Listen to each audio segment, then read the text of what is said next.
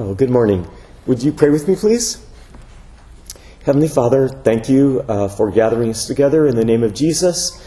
And now that we can think about your word a little bit, we pray that you will help us and give us revelation through your Holy Spirit about the truth that you speak to us today. In Jesus' name, amen. Amen. I wondered how many of you have heard a variation of the saying about you climb up a ladder and find out that it's on the wrong wall. And actually, I was going to use that in my original sermon, but I found out that I climbed up the wrong ladder, up the wrong wall, because I had the wrong set of readings. But it's okay. God is still God on the throne. So, I think what I want to share with you in the slide presentation anyway will go along with what we read in the second letter to Timothy that Paul wrote. As you remember, Paul was called by God as an apostle. That means that he was an authorized speaker for Jesus. Is it okay? And his main message was the gospel. And that's what needs to be the center of all of our work also, the gospel of Jesus Christ. And he doesn't go into it in great depth in this verse, but if we look at the Gospels in general and his other writings, we found out that what he wants us to concentrate on is that Jesus came and lived among us and then died for us. He was the only human being that was ever perfect, and so he was able to take upon himself our sins and set us free from them. And then he rose again and ascended into heaven and is seated at the right hand of the Father. And we proclaimed that, like in the first hymn, we had that. We're going to say it in the creed. We're going to celebrate it at the table. There's different ways that we do that. But, you can be at the church and not get the message. I grew up in the church my whole life. I remember going to Sunday school and then to church, and it never sank in until I was in about 8th grade. Some people, it doesn't sink in until they're 50 or 60 or 70 years old. So actually, I'm very thankful to the Lord. But one of my fellow pastors in Chile copies somebody from England who says, we need to preach the gospel, first to myself, but every time. It's important to always remember what Jesus did for us so that we love him more and more. Now, Paul writes to Timothy, do not be ashamed of the testimony about our Lord. Why did he say that? Well, obviously, it's a danger. Now, in the passages that I had studied for my other sermon, which maybe will serve in 4 years, it was evident that God's people, time after time, climbed the ladder up the wrong wall. And it wasn't only God's old people, Israel. It's the church, too. You can find that in the New Testament. It's a danger for us. Now, a person who's really saved will not lose their salvation because they haven't done anything to be saved. They were a person who was dead in their sins and trespasses.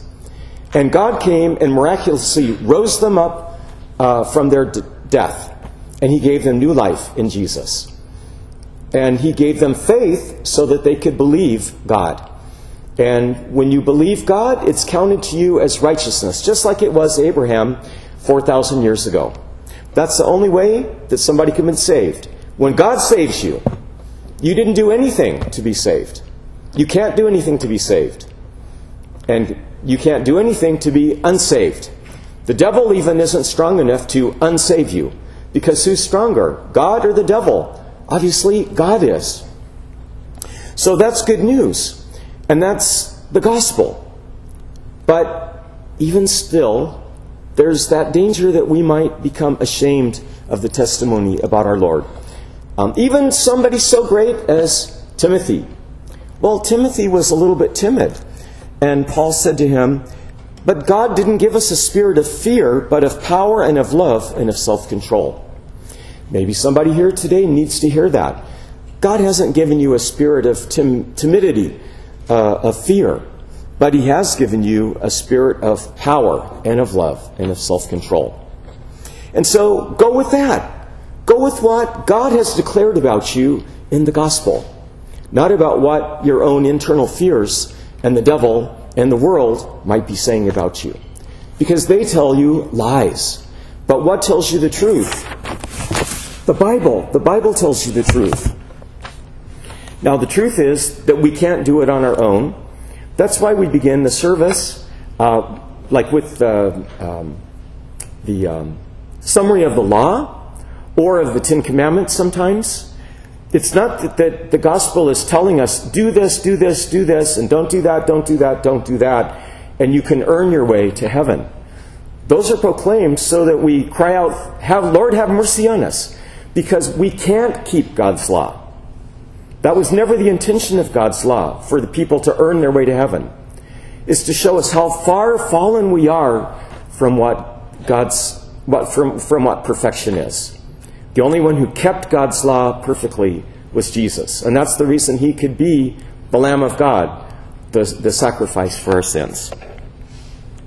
So, let me show you a little bit about the work that we're doing in Chile, and I'm going to try to link this in of how we ourselves are trying to proclaim the gospel and encourage the people there to proclaim the gospel and be followers of Jesus. So in 2014, after 28 years of serving as SAMS missionaries in the Anglican Church of Chile and urban areas of Chile, our family was invited by Bishop Avelino Apeleo and his wife Patricia to join them in moving to Temuco to help revitalize the work of the Anglican Church in the place it began almost 125 years ago, the rural areas of southern Chile, home to the indigenous Mapuche people. For years, the desire of my heart had been to work among the Mapuche. Actually, if the Psalm had that. Delight yourself in the Lord, and He will give you the desires of your heart. I never told anybody about that desire, but God knew it was there because He had put it there. And so, anyway, He brought it about. So in 2014, God saw fit to grant that desire in bringing us to serve among them. Just to give you a little geography lesson, in case you don't remember, Chile is the light blue country on the left-hand side of South America. And then in the middle, I have it lengthened. The red dots, the top one is where Santiago is, and the bottom one is where Temuco is, where we now live. They're about 450 miles apart. One of the most important things that I do, one of the most strategic, is working at the Rural Bible Institute. The urgent need is for the theological and biblical training of Mapuche church leaders, with the view that some of them will later be ordained. I was invited to serve as professor of Old Testament and the book of Mark at this Rural Bible Institute, and to help the students with homework from their other classes as well. So this is about my half-time job. Each year, a small group receives intensive training and a minimum stipend to help facilitate their 10 months of study. Here is the class of 2019. They start in March and they finish in December. The year ends with the graduation ceremony. This was the 2018 graduating class with their professors. We were very excited when 2014 graduate Mario, who with his wife and family have become our good friends over the last several years. He was ordained priest on March 17th, 2019, and is now pastoring the church he has been a member of for a number of years. But God has called us to something new. The work in the Reino de Dios church. During the first 3.5 years that we were in the South, in addition to my work at the Rural Bible Institute, I was given the responsibility of visiting many small congregations like this one, most decades old, almost all without a pastor. Many of them, they have Holy Communion one time a year. Early in 2018, just after we returned to Chile, following our last home ministry assignment, our job description changed when our bishop informed us that he needed me to be the pastor of Reino de Dios, which means the Kingdom of God, Anglican Church, a very small congregation in Labranza, a bedroom community of Temuco. I was installed as pastor of the church on March 24th, 2018, in this joy-filled service and celebration. Now, Reino de Dios Church was begun 45 years ago after an evangelistic campaign in the neighborhood and with the help of one of the Temuco churches. But until now, it had not had its own ordained pastor. The people have welcomed us in... Oops. Sorry? Okay. There's the church. It's actually been painted since I took that picture. The people have welcomed us enthusiastically, overjoyed to have a pastor at last. Here they had decorated the church to celebrate our birthdays in January. They show us so much love. During our first year there, Heidi has been able to reinitiate the Sunday school, which had not been functioning for over 15 years. She recruited a small team of women to work as teachers on a rotating basis. And then these two ladies were sponsored by Heidi for the Women's Encounter in the Holy Spirit, which was held at San Mateo Church in Temuco, which is where my family had attended before. It was with the hope that one day this ministry will be begun in Labranza, because one of the things that Paul wanted Timothy to do and to inculcate in the church was to evangelize. We have to tell people that don't know about Jesus about Him. And one way that it's being done in the Anglican Church in Chile is through these Women's Encounter in the Spirit. It's not the only way. We also need people to grow in discipleship and how they live for Jesus. That's applying the gospel to their everyday life. And so one thing that we were happy to do was share the Alpha Marriage Course on a DVD series with this small but eager group of couples who were right here at this picture. We're celebrating their completion of the course. Also, the congregation and invited guests celebrated enthusiastically a Passover celebration on Maundy Thursday. They had never heard about Maundy Thursday, even less about a Passover celebration. So this is one way we were trying to bring them the gospel in a little different way, so that they could understand this great thing that Jesus did. As God had set free the slaves from Egypt, He was set them free by dying on the cross, by shedding His blood like the Passover lamb's blood had been shed. And that service was enhanced by a worship dance performed by our daughter, Joanne, and the wife of the pastor of the church where she's going, which she's helping to plant. Now, the men of the church and I worked diligently many hot summer Saturdays, starting in January, to tear down the tiny combination kitchen, Sunday school room, storage closet.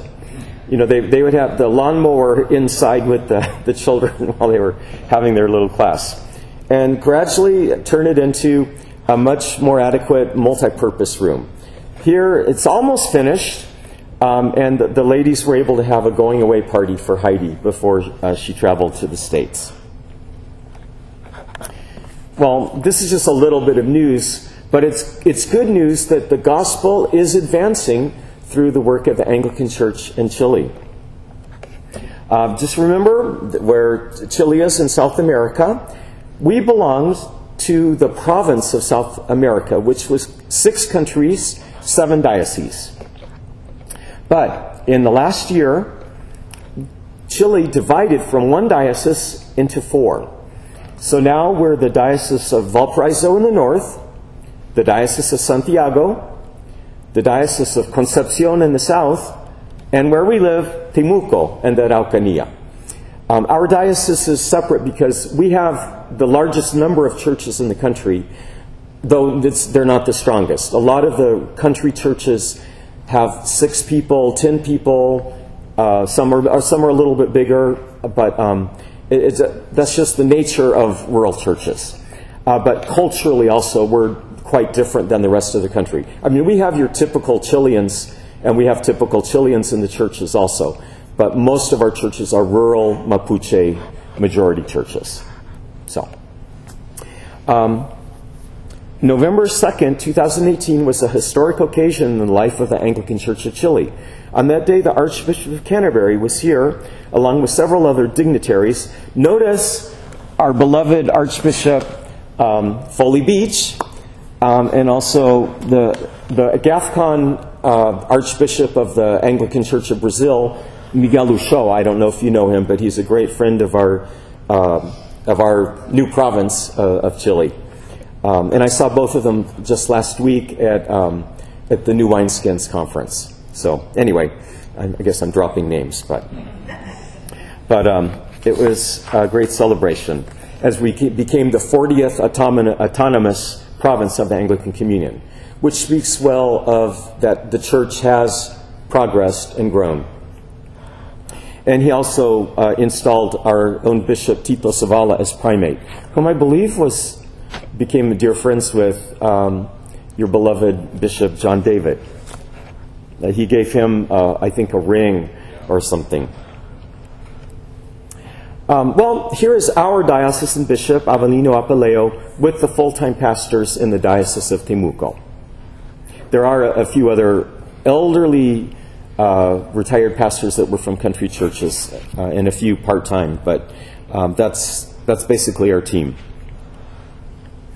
Now, something else that the Lord has opened up for us to be involved in, which has to do with helping people apply the gospel to their actual lives, but in this case, their ministries. It's called Equipping Servants International. It was begun by a friend of ours named Kep James, who with his wife, Debbie, have been working in Bolivia for the last 30 years. In January of 2017, Kep came to Temuco to explore the possibility of beginning ESI in Chile, but not in Santiago, the capital, but in Temuco. 80 people attended the presentation we organized and expressed great interest in ESI being launched in Chile. So Kep appointed a committee to organize the plans and asked us to coordinate it. I just point out that there are 2 people missing from the picture, 9 people on the committee, and 6 of us are Anglican.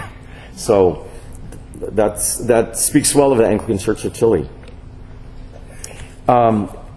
After training in the June of that year, 23 small group facilitators launched ESI in August, with close to 200 participating in small groups. While Bible study is the main activity of the weekly meetings, a significant part of each meeting is participating in a transparency group, in which people share from their hearts in groups of 3 or 4 and pray for one another. Where the idea is that they really open up what they're really struggling with. What is the temptation that they're facing? Whom have I shared the gospel with in the last 7 days? It kind of keeps you accountable. We always love it when people come to serve in Chile, and we get to be involved in that in some way or another. Whether it's a team, like this wonderful group who worked hard for 10 days doing sanding, painting, and even laying a sidewalk in Cholchol, the community where the Anglican Church work first began, or individuals who join us for a time. Here is Rachel, our niece, who spent 5 months living with us and volunteering in a local daycare center. Or individuals who join us for a time. Like Jeff and his daughter Sophia from one of our supporting churches in California, or Keenan from a supporting church in Springfield, Illinois. Visiting or serving can be a significant experience, and we would welcome you with open arms. And we do want to share a little bit about our family, because I don't know if you notice, Timothy was from a family of faith. His mother and his grandmother had passed on to him the message of the gospel. And so family is important. On July 27th, 2019 was a historic day in the Smith family. On that day, we became 7, with the marriage of Joshua to his beautiful Mapuche bride, Marita, in a grace-filled ceremony in Grand Rapids, Michigan, where he is now in a senior year at Kuiper College And they're there living in married student housing. The story of Marita receiving her fiancé visa, which enabled her to legally enter the U.S. on July 17th and marry Joshua 10 days later, is another testimony of the faithfulness and grace of God. After several years of working as a teacher's aide in Santiago, in March of 2019, 26-year-old Joyanne was able to begin studies in early childhood education at the Instituto Profesional in Temuco. And on her birthday, May 10th, she said yes to her boyfriend Pedro's request to marry her. Together they are helping in the planting of a new church in Temuco. By the way, Pedro is Marita's first cousin. And Joel, 32, continues to live in Asia, presently Vietnam, teaching English online to Chinese students while experiencing life in different cultures, as had been his dream for years. It's not all been smooth sailing, but we trust God has his hand on Joel's life. Keep praying for him. And finally, our youngest, 18-year-old Jocelyn, began life as a college freshman at Johnson University, a small Christian college in Knoxville, Tennessee. We were pleased to see the Chilean flag and the display of nations represented among the student body. And as a personal note, I'm also happy to see the Cherokee Nation flag behind her also. In these months, we have had the privilege of living in nearby Maryville in the home of this couple, Fritz and Jen, thanks to God's grace in connecting us with Missional Living, an organization that exists for the purpose of bringing together people wanting to provide housing for missionaries. It brings together people who want to provide housing for missionaries with missionaries who need housing. We are here to be a support to Jocelyn during this first semester of college as we do our church visits with this lovely area of Eastern Tennessee as our home base. Lord willing, in February we will return to Chile. Only the Lord knows all that he has in store as we continue to serve him there. What we know is that, as Lamentations 3:22 and 23 proclaims, the steadfast love of the Lord never ceases. His mercies never come to an end. They are new every morning. Great is thy faithfulness. And so, as I finish, please keep praying for us. I hope that gave you an idea of how we are trying to evangelize and disciple, or encourage the church to evangelize and disciple, because it's really not the work of the pastor. It's the work of the people. The message goes for you all too. But keep praying for us, and to help you to do that, we have our newest version of the prayer card, and I've asked you to take one with you this morning. And also we want to give you a little gift. Maybe it doesn't quite go with your decor, but it's handmade by a Mapuche lady. And we believe that this one is probably an apple tree, but for us it represents the tree of life, who's Jesus, whom we're heading towards. And so we hope that you'll also remember us as you see this somewhere hanging in your facilities. Thank you, Father. Thank you very much. Thank you. So, may I pray? Please. Heavenly Father, I thank you for Jesus the Good Shepherd Church and for their ministry in the community.